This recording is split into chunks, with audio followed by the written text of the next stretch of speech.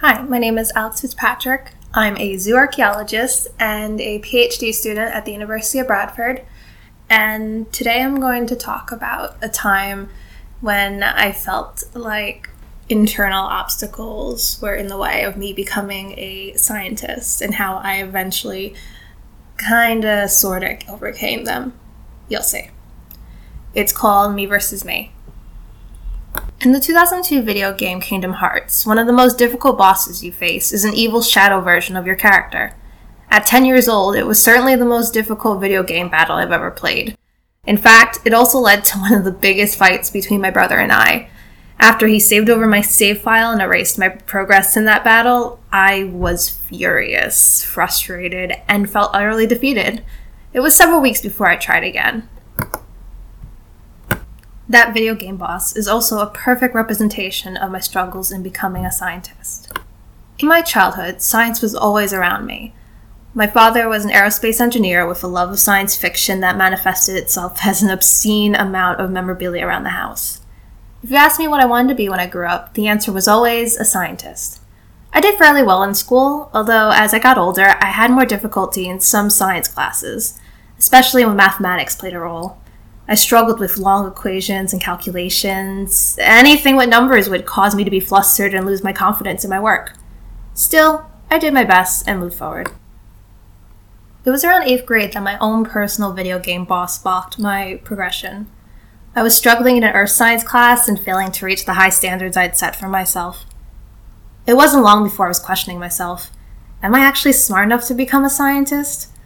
What if I've somehow managed to trick everyone into thinking I was smart, but now I've been exposed as a fraud? By the time I reached high school, I was no longer setting my sights on a career in science. I took classes in fashion design and marketing, thinking about going to college for advertising. I still took college-level science classes, but I could never feel confident in my science literacy. I was constantly blocked by the shadow version of myself that would never let me feel secure in my abilities or intelligence enough to seriously consider a career in science. Looking back, I wonder how much of my mediocre performance in science classes was to do with my low self-esteem.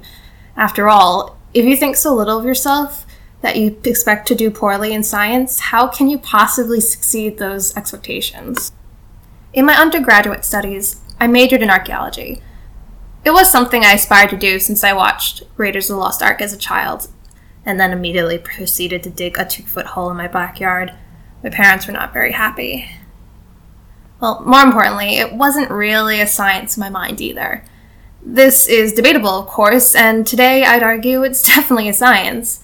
But at the time, especially in the United States, where archaeology and anthropology are intertwined, I felt like I was planted in the humanities, far away from that mean, shadowy version of myself and all of that difficult science that I could never understand.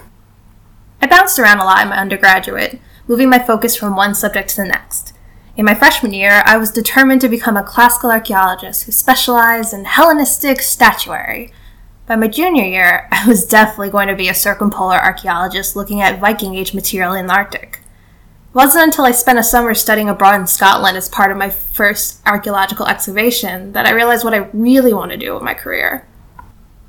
The excavation was a joint project between American and British students, which brought my preconceived notions about archaeology into question. In the United Kingdom, archaeology is treated more like a science than what I had experienced in the United States. Students were taught more about analytical methods and lab work in their first 2 years of their undergraduate degrees than I had been taught in my entire undergraduate degree. For a moment, I felt a kind of excitement that I hadn't felt in years. Could I actually be a scientist like I've always wanted to be? With this in mind, I made the big move to England to do my postgraduate studies in archaeological sciences. This may have been the scariest decision of my life. Not only was I moving alone to a different country, but I was also jumping headfirst into science for the first time in years, and at the postgraduate level as well. If you'd asked me what an electron was at that time, I would not have been able to answer you. Most of my archaeological science courses were based in chemistry as well, which was a field of science that I had struggled the most in during high school. Unsurprisingly, the shadow version of myself came back with a vengeance that year. I was filled with self-doubt and struggled severely in lab sessions, often resulting in constant panic attacks in the morning of a day in the lab. had difficulty writing simple lab reports, and could barely engage in any scientific writing. Reading journal articles was like attempting to read a different language, let alone trying to comprehend the concepts they were illustrating. It was like I was a child in a class of adults, unable to understand what was happening around me. I felt like I'd made a grave mistake in moving here to attempt a science degree.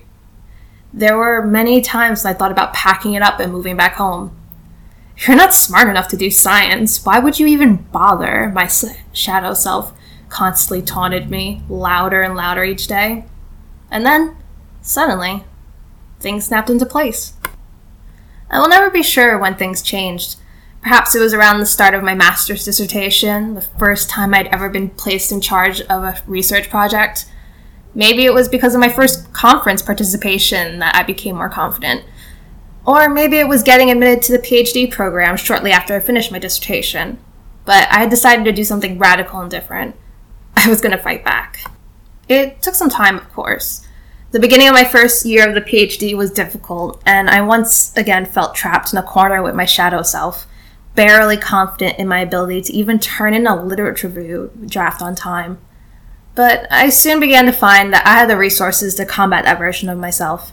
I had a supportive and encouraging team of supervisors, I was in therapy for depression and anxiety, and I began to reach out to others in my field on social media, creating a network of new friends and colleagues that had my back.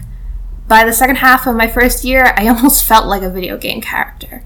Equipped with the best weapons and armor, I was all leveled up. I was ready to take on that final boss that was, in actuality, myself.